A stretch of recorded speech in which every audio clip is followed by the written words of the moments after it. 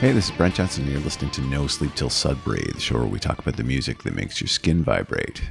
This show is brought to you by Pariah Pickups, handcrafting otherworldly guitar pickups down in Detroit. Check them out at pariahpickups.com. And to support the No Sleep Till Sudbury show on Patreon, visit patreon.com/Brent Jensen Music. All right, welcome back to part 2 of my chat with legendary frontman, Mr. Rik Emmett. Without any further ado, let's get right into it. Here we go. Okay, so the next segment we're going to talk about is There's Politics in Everything. And there is a poem in this segment called Hands Up, Hands Down that provides some very grim observations of the state of our democracy, sir.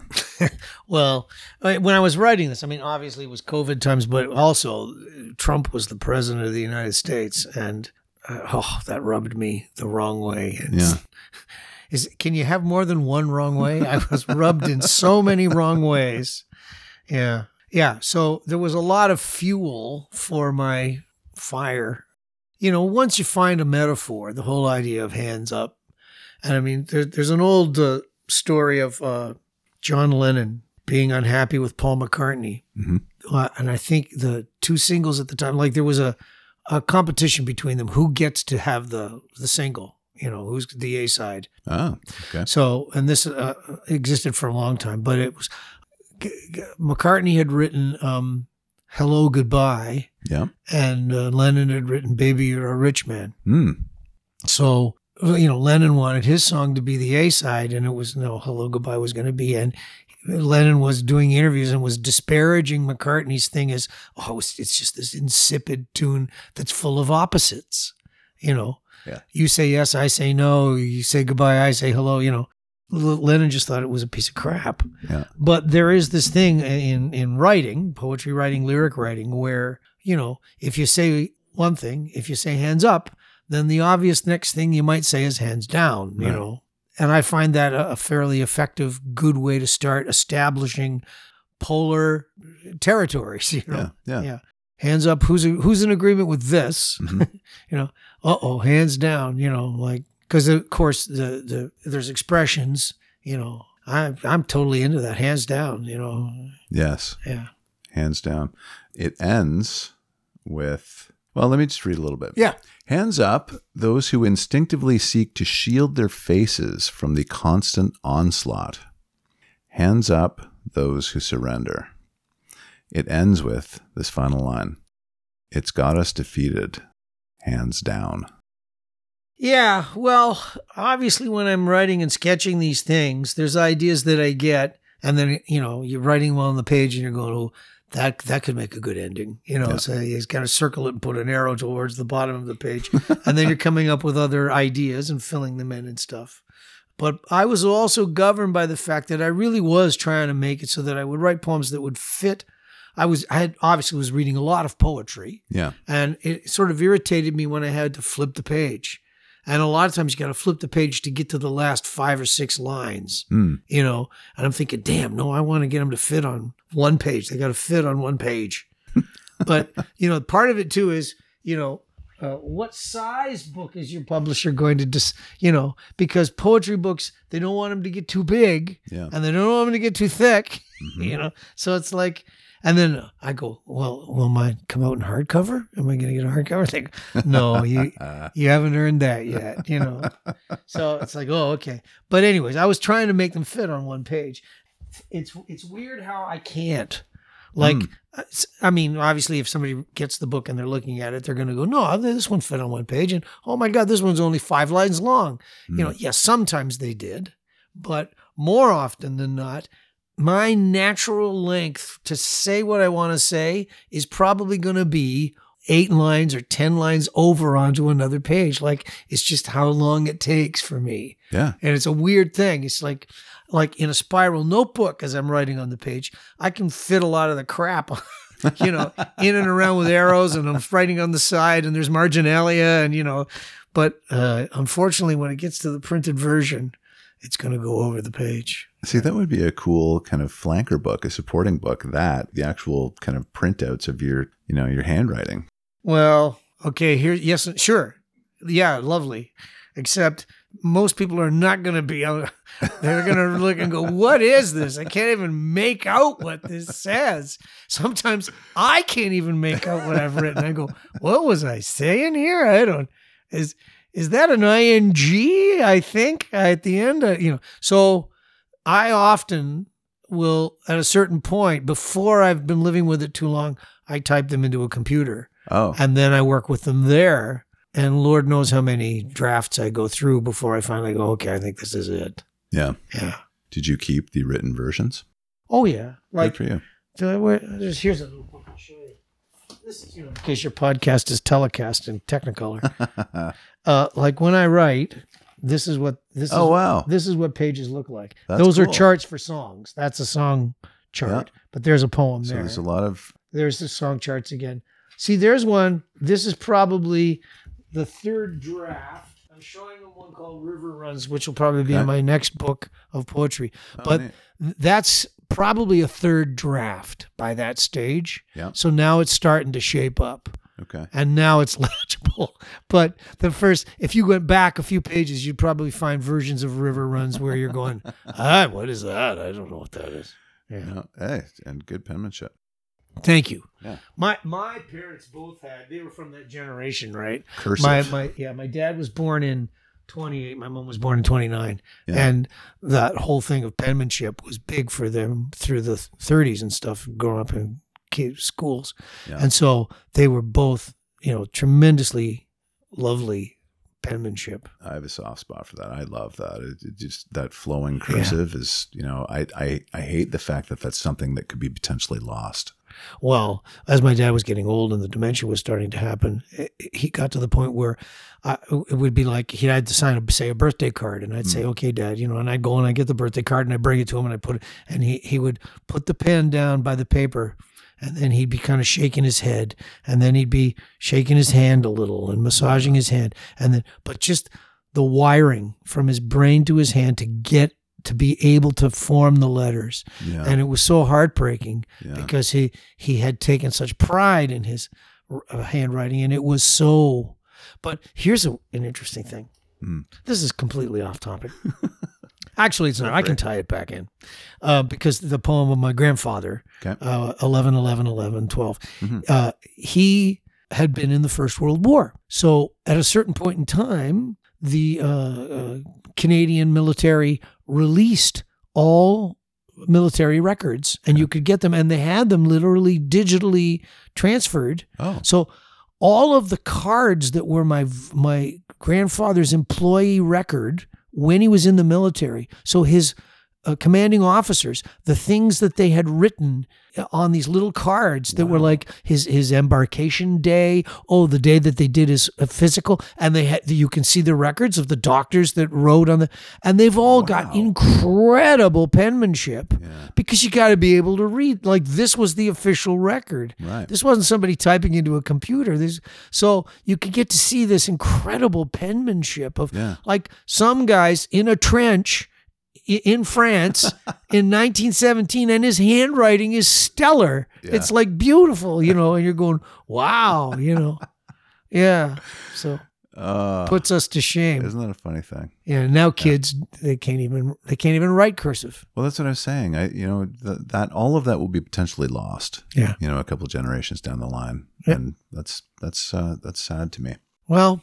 Yeah, I'm sort of at a point now where I try not to grieve these things because I don't want to be like, I remember when I would go for guitar lessons when I was a kid. Yeah. And these old jazz guys that would teach the lessons would go like, Elvis and the Beatles, they ruined everything. They just ruined. And you go, well, they didn't ruin things for us. Yeah. They might have ruined things for you, but for us. So I try to remind myself that sometimes change is so rapid and so wide-ranging. The scope of it is huge. Yeah. That it feels like, oh my God, this is terrible. But I think it's also true that the amount of change we're seeing in this digital universe now is such that handwriting will seem like, why would you have bothered? Why didn't somebody just invent the idea of pushing a button on my phone and I could speak it? Yeah. And then it would be recorded, and I would have that digital recording for all time. Yeah. You know, like that's so much simpler and it's so much better. And it is, Yeah. you know, so you realize if these efficiencies start to find their way to, say, medical research, imagine the leaps, the quantum leaps that they will make because of the way they can communicate, the way they can associate their communications. Yeah. Like, it'll be phenomenal. So I kind of have a part of me where I still try to say, don't give up that optimism of they'll cure malnutrition, they'll cure clean water. These things are only a few heartbeats away in this digital time frame. Yeah. We're going to fix these things. They will learn how to cure cancer. It's going to happen. So I try to hold on to those things. It's hard. And you've read my book, so you know that it's hard for me to hold on to. But I do try to say to myself, come on, you know, the sun is still going to come up tomorrow. Yeah. Like, no matter how bad today gets. And so I remind myself, right, okay, am I a sundown kind of guy or a sun up kind of guy? I'm both. It's in the choosing. Yeah. Right? Yeah, there you go. So next segment, who I was, who I am. Now, this is one of my favorite passages. This one changed too, I think. Did it? Yeah, sorry. Yeah. The What other ones have been Why did right. they change that one? Because he said it's just a little too straightforward. Can you make it a little bit more poetic? Okay. So I went, how about my DNA? And he went, and I went, how about double helix? And he went, I like that. So it's now called, who I was, who I am is now called double helix, which refers to the spiral of DNA, you know. So, I mean, really, they're the same title. It's just one way is what an editor likes better. And yeah. There's like a Brian Vollmer joke in there somewhere. Hey, it relates to nothing, but, you know, all we've got is time here sitting here. Andy Curran. Do you Love know? him. Love guy. He's a great guy. He was just on the show. Yeah. And Andy is he's got his finger in 10,000 pies, you know. Yeah, because everybody loves him and he's very talented, he's very smart. Yes. And he's really a nice spirit, right? So he was working the TIFF festival for Triumph as one of our guys, coordinating, road managing-ish kind of guy. But he's also done a record with Alex Lifeson recently. And so he's telling me a story about a Coney Hatch gig where, you know, Canadian promoter, they booked this show and it's going to be, you know, they're look at the past and it's going to be Coney Hatch with Helix. Okay. Helix is supposed to open for Coney Hatch on this gig, wherever it's going to be, you know, Blind River or, you know, Is who this knows? like recently? It could have been a couple of years ago. I don't Okay. know. It's just Andy was telling me this story recently. Yeah. And it's a great story. So there may be 2 days before the show or something. And Andy gets a call and it's the promoter. And he goes, oh, Andy, we've got a problem. And he goes, why? He goes, well, Brian Vollmer from Helix has said he absolutely refuses to open for Coney Hatch.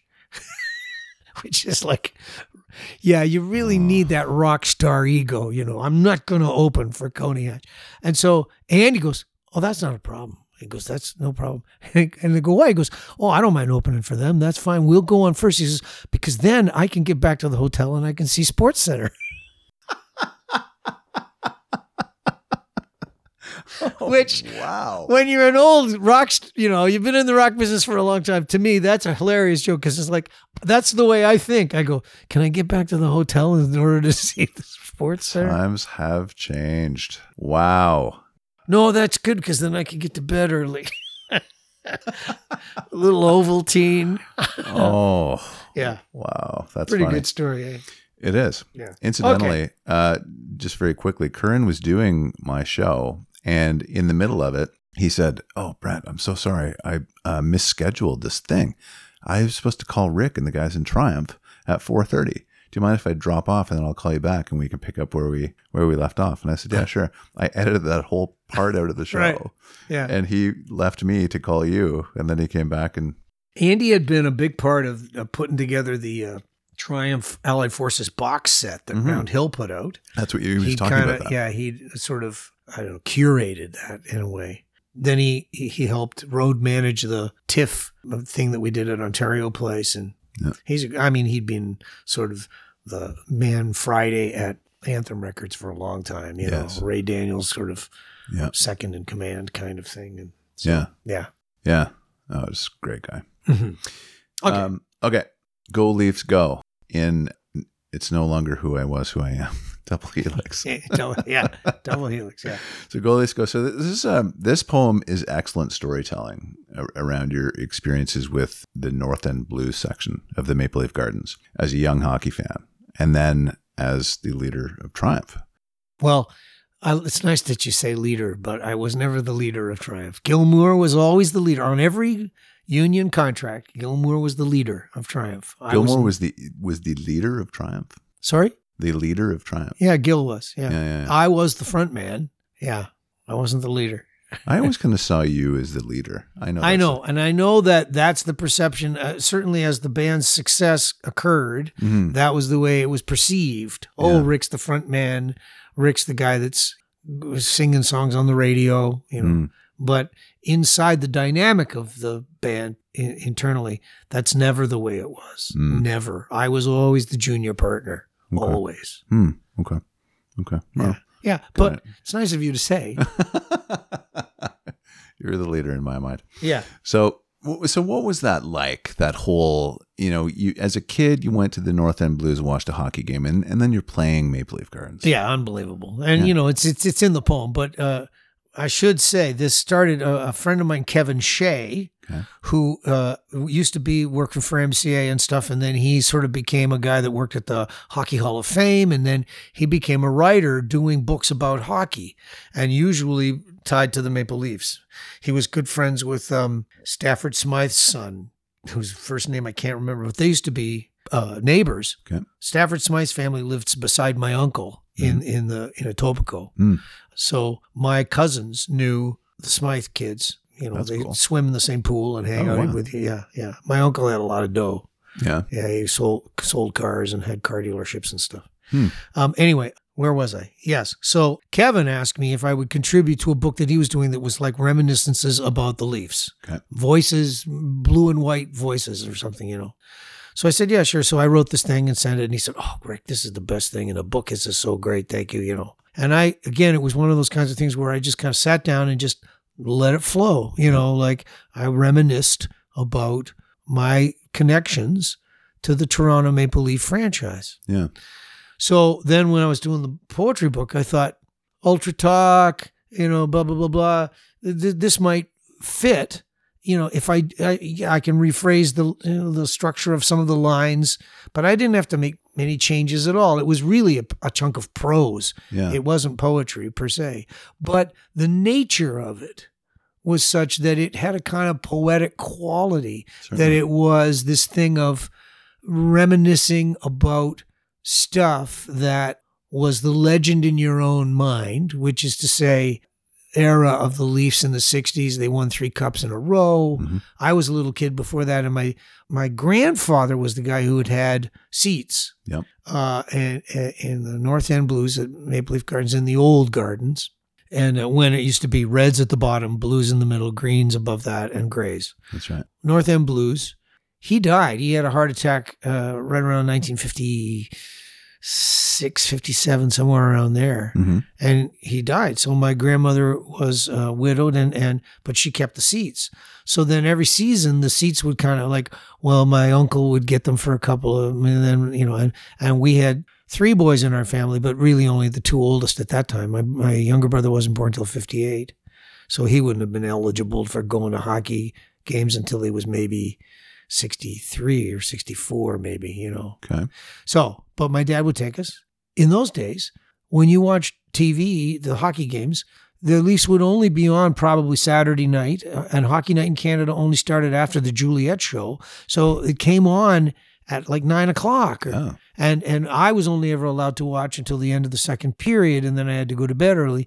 Only as I got later was I allowed to stay up and watch the whole game. Okay. And it was in black and white. Yeah. So when you got to go down on the streetcar and go downtown Toronto and go to these games, oh my God, it was Yeah. And the gardens, the hallways were decorated with these black and white huge photos of Bill Barilko's famous goal, and here's Conacher, and here's Babe Pratt, and here's like all these old guys that were Harry Lumley and Turk Broda, and my dad knew who they were. Yeah. Would tell stories. But they were from before but of course I knew who the Leafs were then, and they were becoming this legendary, so that Horton and Bonn and Brewer, and because they were winning Stanley Cups. Yeah. So they were becoming a kind of a dynasty. Yeah. Mahovlich and Red Kelly and Johnny Bauer in goal. And then they got Terry Sawchuk, and the last cup they stole in 1967 was because the goalies were great. Mm-hmm. The defense did everything they could to cheat. Yeah. And they blocked shots, and they'd scored just enough goals to win, being outshot and outplayed, and they'd take more penalties than the other guys, but they managed to get past the Canadians. But it was the end of the era. Yeah. The expansion happened, and the Leafs were immediately just a shit team forever. Yeah. But anyways, the glory years. And so in the poem, I'm able to sort of skip, from here. That's the background. And now, hey, here it is. It's 1970. I can't remember when it was, 88 or 78 or 79. Maybe. Yeah. 78, 79. Yeah. Yeah. Triumph was supposed to play Massey Hall. Okay.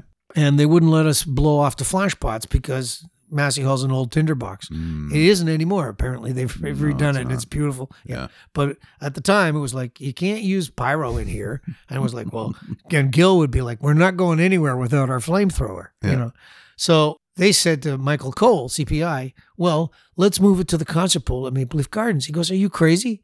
That's like 2,000 seats to 7,800 seats, and that's not going to happen. You can't sell that many tickets. And Gil said, yes, we can. Trust us, our show is great enough, it's big enough, it's amazing enough. And so Gil had grown up on a street in Mississauga where Peter Goddard had been the local piano teacher, and he was, of course, now the music writer guy for the paper. Yeah. So Gil goes to Goddard and says, can we get like a banner front line of the entertainment section? Triumph's like too hot for Massey Hall. Show has to get moved to. And so Peter goes, that's a great story. Yes, I can do that. Yeah. So Triumph, we got moved to, and Michael Cole said, you're nuts. I'm not doing it. And Gil and Mike had said, if we lose money, we'll write you a check for whatever you lose. Huh. We'll cover your loss. That's how confident we are. And Cole said, this is in the documentary too, the Triumph documentary. There's literally footage of Michael Cole sitting there going, I couldn't believe how cocky they were. He goes, like, bands would become successful because they were good bands or they had good music. He goes, I didn't necessarily believe in their music, he said, but they were so cocky. I believed in them. And so that was, and we sold enough tickets, like I think it sold out. And then we came back to the dressing room after, and he'd put Maple Leafs jerseys. That's cool. So we walk into the dressing room, and here's these Maple Leafs jerseys hanging, waiting for us. Wow. So that was like great, like what a cool thing. Yeah. And the Gardens was, like this kind of shrine, the place where the Beatles had played, Yeah. So, and your name was on the marquee. Yeah. Yeah. Pretty cool. Amazing. Pretty great. Amazing. Okay. This next segment is going to be challenging to get through, my friend. Oh, dear. It is Not So Little Brother and his insatiable appetite for life. Now, for me, by far the most emotional portion of the book. It involves the passing of your younger brother, Russell. And I had told you previously that line that you have in there about ringing the finish bell at the hospital really broke my heart. This was pretty courageous of you to include in this book. And when you were thinking about what should be included, was there ever a point where you said maybe this is a little bit too private to share? If I felt that, I would never start to write it. And yes, the answer to your question is yes, there's things that I won't write about. Mm-hmm. And that's because I'm going to respect things like my wife's privacy, my children's privacy, those kinds of things. Mm-hmm. There's some lines I won't cross. And there were some lines that I wouldn't cross until both my parents had passed away. Mm-hmm. That's another part of it. You've raised so many things that I want to address. Sure. Well, one of them is courage. Okay. Sometimes courage isn't the right word because there's an inevitability to what you must do. And once you realize this is downhill, there's gravity to this. I'm going to go with what I have to go with. There's a momentum here. Yeah. So to call it courage, I think courage is when you're afraid and it's uphill. That's the courage part, to fight the uphill nature of what you're afraid of. Once you get to the top and you realize, okay, it's downhill. Like once you found the thing, now it's not so hard. And I don't say that to try and appear, like, wow, he's making a small thing of his courage. And I go, I'm just telling you how it feels to me. Sometimes that courage, that bravado is really just either I'm angry and so, oh God, there's no stopping me, or I'm resigned. And it's no longer a big deal. Okay. In my brother's case, I grieved badly for a long time, and I could never have delivered a eulogy.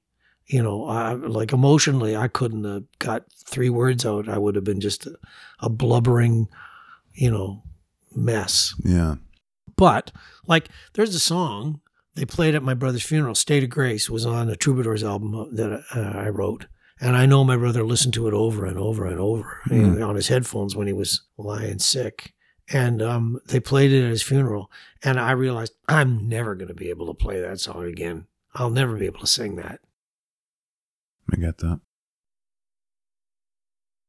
I just want to finish up Okay. with what I was saying about that poems.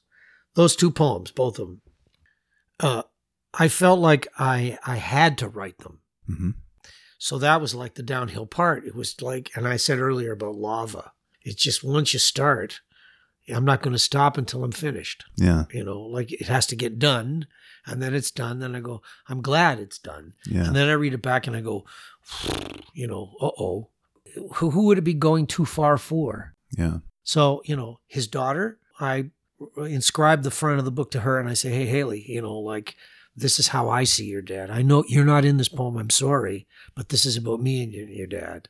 And his wife, same thing, but other than that, those are the only, drawbacks or reservations I might have about that.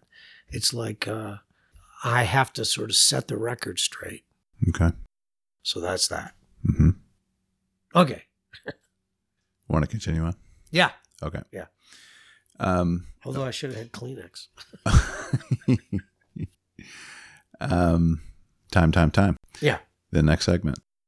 So the future and the present, the use of weather as a metaphor, once again, cold representing fear of the future, and calm is represented by summertime images this time. Trees and grass blowing in the breeze. Both of these concepts are presented, but at the end, one prevails. It's cold. The line is, I know full well the cold will come rushing in, insisting on its agenda. Where did that come from, the decision to end in that way? Because you die. that really is it, right? Yeah. In the end, I'm trying to come up with better ways to deal with this in poems I'm writing now. Yeah. And so I'm sort of, I've evolved to this point of we get back to stardust. We become stardust again. Yeah. But ashes to ashes, dust to dust. In the end, you're just going to become part of the ground, like, in one way or another.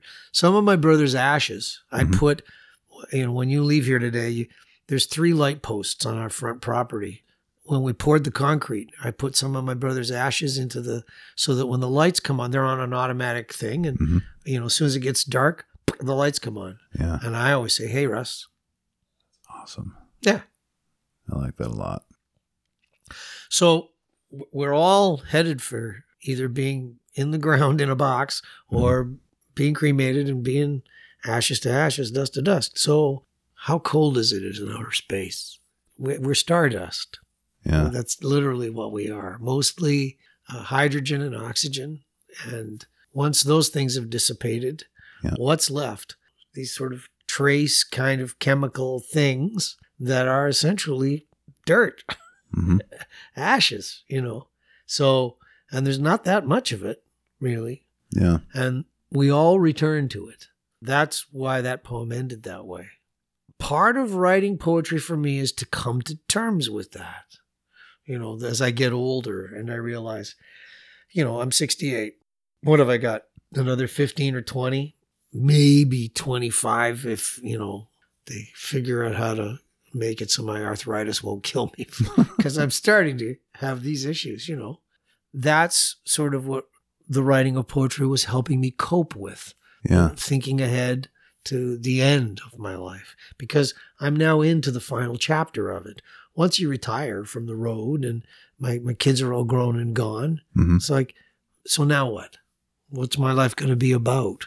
Yeah. And so reinventing as a poet was one of the things that allowed me to say, well, I'm going to try to come to terms with my finite mortality. I think that's fantastic. Yeah, because what else is there to do? I mean, do I think about going to church? Yeah. And I do. I think maybe I should explore that. And then I go, well, that's not really being true to who I am intellectually. That's just, that would be me looking for an out. But there's lines in the book where I talk about, I worship the word. I worship the arts. I worship music. Those are the things that I worship. Yeah. And so that's the way I'm going to express myself as I'm on my way out here in my final chapter. I'm going to turn to those things. See, the reason why I think that's fantastic is because, you mentioned church. So as people come to the end of themselves, it's hard to recognize that you're a mortal person. You think about, we talked earlier about reincarnation and the afterlife and all that stuff. And it's a courageous thing to be able to face death and say, I've lived a good life. I'm ready for it. Okay. And I'm going to say what I said before about courage. It doesn't strike me that I'm being that courageous. It's inevitable. So all I'm doing is trying to embrace reality, try to embrace the inevitable. And that seems like that's not courageous. That only makes sense. I understand what the point you're making is. Most people don't want to do it. Right. They can't find the courage to do it because they're chicken shit. Right. And I go, yeah, but I never thought I was like most other people. For good or for bad, I never felt that way. I always felt that, I was this unusual individual. Yeah. And that I was going to be defining my own sense of what makes sense and what doesn't, what requires courage and what doesn't. You've faced some adversity in your life. You've lost your wife. My wife has had colon surgery where she nearly died. Both hips replaced. We've been through. My wife was in a car accident where she broke her neck and was in a striker frame for weeks. Wow. I would go to visit her in the hospital every day, and she had spikes in her skull. With a halo. Yeah. On a striker bed. So, and that happened like 1981.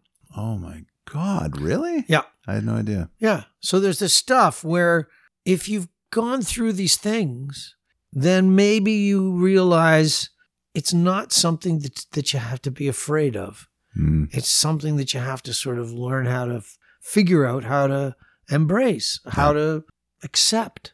And acceptance that's not a big thing. I don't think of that as a courageous thing. I think of acceptance as a very natural thing. If it's real and it's true and you accept it, this is one of the things when I see scientists and they have a very calm, deliberate thing about life, kind of. They don't get crazy excited because they don't get all emotional about the fact that they're going to die. They go, yeah, so, yes. And your point is, because they're going, yeah, well, I'm just accepting the rational, normal course of things. So it's not a big deal because it happens to everybody. So, and then some people go, no, it's not happening to me. I'm going to heaven. And you go, well, okay. Yeah. Is there anything that you wanted to say about reinvention that we haven't covered already? Only that it really makes an excellent stocking stuffer. 'Tis the time of year. No, I realize that poetry is it's a longer reach for some folks, and it's maybe one that not a lot of people in this modern life, especially, but there is an audiobook version of it, which you can get.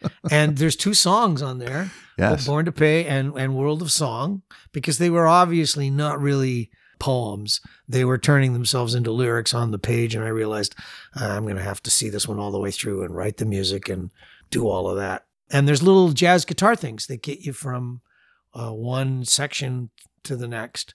And so there's about 7 or 8 of those chunks of things. Mm-hmm. And I was going to play one of those for you if you want it. I was just going to. Were you going to leave me to that? Yeah. Okay. Yeah. So let me give that one a shot. Awesome. So that I don't know how well I'll play this Stone Cold.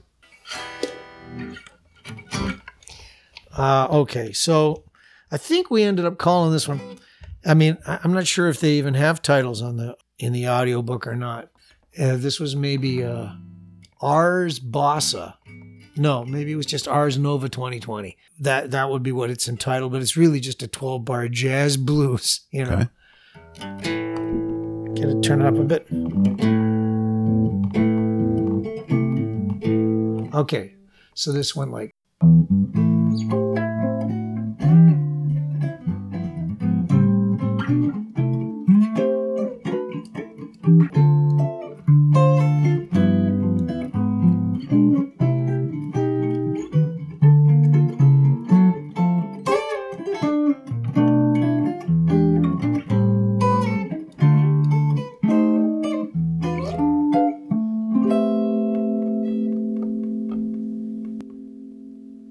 Some of these things, I guess I should warm up though.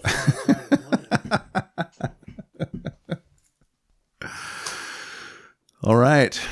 Well, that draws our conversation to a close, my friend. Great. Thank you. I survived another. You're glad it's over. I've survived another year. You have. Well done, Rick. Thank you so much for you're welcome. having me once again. I really appreciate it. It means a lot, and this has been a lot of fun as always. Cool, man. I look forward to 2022. What are we gonna do? Oh, I don't know. We'll figure something out. You have to write another book. Yeah, or my memoir won't be ready by then, but. But as you can see, like I've got a nice start on my next book of poetry. Whether or not ECW will want to put out another one is a whole other thing. I think they're going to wait and see how the memoir sells. Yeah. But we were talking earlier about the memoir too when we were having lunch, where this Triumph documentary's come out. Mm-hmm. It's the Triumph side of things, which is to say the band, the brand, the legend, the storytelling.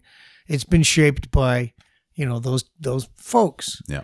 And it's not necessarily all of it, my perspective, but when I get to do my own memoir, I will be in charge of my own, storyline and what I want to say. Now, you'd asked me earlier about writing poetry, and are there things, that I wouldn't say that I didn't go to. Mm-hmm. And I was doing an interview with somebody, I can't remember who, about the poetry book. And they said, well, why are you going to even bother writing a memoir? They're like, it's all in here. Reinvention part, self-invention, and then reinvention part 2, reinvention part 3. They go, there's 4 poems in there, and you've kind of covered it. And I went, you're right. And it's very astute of you to have noticed that. That's pretty much kind of me saying, these phases of my life, how did I reinvent myself through these stages? But when you go back and you're looking at the past, there is this thing of being able to say, well, I don't need to say that. That's not important to the storyline that I want to have. A memoir is a different thing, obviously, than a book of poetry. Yeah. Writing things as poetry is a little bit different than writing things as prose. Mm-hmm. But I told you the story about that blue and white, the Leafs thing, Go Leafs Go, which it was originally prose, but then I kind of turned it into a poem, and most people would read that and go, oh, it's a poem. And they would never think twice because it's in a book that says poems on the cover. They go, it's a poem. But when you write prose, when you write memoir, mm-hmm. and this is a point I'd like to make in all the interviews that I do now, if I can remember to stuff it in at the end, writing poetry and looking at the world as a poet has changed the way I see everything. Mm. It's changed the way I see my guitar playing, the way I see my songwriting, the way I would see the writing of the memoir, which, I mean, I've already been doing some of it, but I realize it's better if I can lean towards being more poetic. Right. You know, like a memoir, and I've read plenty of them. You know, the Keith Richards one, which is this thick, Yeah, and, you know, War and the Eric Peace. Clapton one, which is this thick, and I gotta say they're boring. I'm sure for fans, you know, and generally speaking, I'm sure they sell 100,000 times more than mine ever would. That's not the point. The point is when I read them, I go, yeah, Keith, I don't really care who your great uncle was on your mother's side, and that he, you know, drove a beef truck, you know. Yeah. And you're taking 3 pages to kind of go through that kind of stuff, you know. Like, I don't think it matters to the story of Keith Richards. Right. It's just that you're trying to cover every base. I honestly, after writing poetry, I realized, no, that's not the point. Covering every base is not the point, you know. Covering the little tiny details that really matter, that matters. That's important. But not all this lettuce, not all this other stuff that, you know. No, that's a great point, because I, as a reader of those same books, I'll skip forward, you know, and I'm sure the listeners would do that too. A lot of people do. That's just not what you're there for. The thing for me is the fact that I found my way to it later in life, and that I'd gone through all of these other stages of sort of writing songs just because I'm a kid that writes songs, and then writing songs because I'm trying to get girls in high school to notice me, you know, and then writing songs because now, you know, I need stuff for the rock band to play in bars. And now writing songs because, oh my God, I'm in another rock band and we're going to be making records. And so now we got to try and get those records on the radio. And so now I'm writing songs because I'm trying to get them on albums so that they can go on the radio. And so that channeling, the path that the song is having to find its way through, you know, these are commercial constraints that are being placed upon the writing. So, but then I go through and I leave that band and I go out on my own, and now I'm writing songs. I go, well, I've already been a rock star. Maybe I can write songs that are more about just trying to write songs that become great records, period. Yeah. You know, and maybe I can write songs that are just about being a great songwriter. Period. As opposed to whether or not it's even going to get made into a record. Who cares? Like, just write a great song. And so I come all sort of full circle, and then you become a poet. And then you go, okay, what have I learned about process? What have I learned about end goal, about ambition, now that I'm facing an empty page and the little sign on my desk is saying poet? You know, oh, I'm a poet now, am I? Okay, so what does that mean? You know, what am I writing? What truth am I going for here? Yeah. You know? It's a nice thing to have found in my 7th decade of life, that you can go, no, just like I look forward to getting up in the morning, having some breakfast, and then sitting down and getting out my pen and just writing. I love the idea of, I get an idea and I'm just going to bed and I get out the notebook and I start writing something, you know, in my pajamas lying in bed, thinking this might be a good idea. Yeah. This might turn into something. Yeah. With no expectation of whether or not I'm going to sell them or whether or not they're going to, you know, be able to do it. And then realize this is who I was always. I was always this creative person that just wanted to have a place to sit down and write. You know, my wife will say, oh, you know, let's go on a trip to, she climbed Machu Picchu with my son. You know, they went to Italy. She went with the girls and they flew in an air balloon over Tuscany or, you know, whatever, like Tuscany, you know, Florence. They drove through Florence, you know, in a rental car. And for her, it's a huge thrill. And I go, you know, honey, I've done a lot of traveling in my life, seen a lot of hotels, been in a lot of airplanes and airports and stuff. You know what actually just really, really turns my crank? To sit down in a quiet room with a pencil and a piece of paper and the phone's not ringing. And it's nice to have a guitar handy. I don't mind that. But, you know, that I can be happy. You know, that I'm a creative person and I just need the opportunity to be that. Yeah. You know?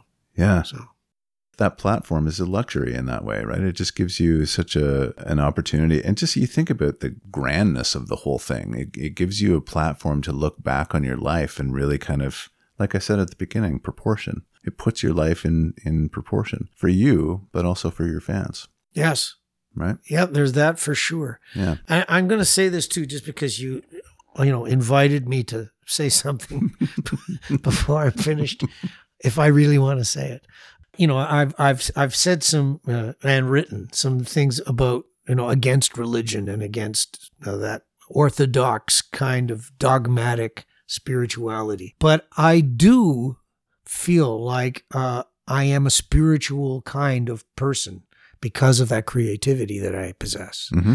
And often the idea of religion, the idea of a God, mm-hmm. it's kind of like a shortcut. Yeah. And I don't mind the shortcut sometimes. And I would often say when I was teaching songwriting to students, look, you need to be humble when you're writing because you literally are staring into the face of God. Yeah.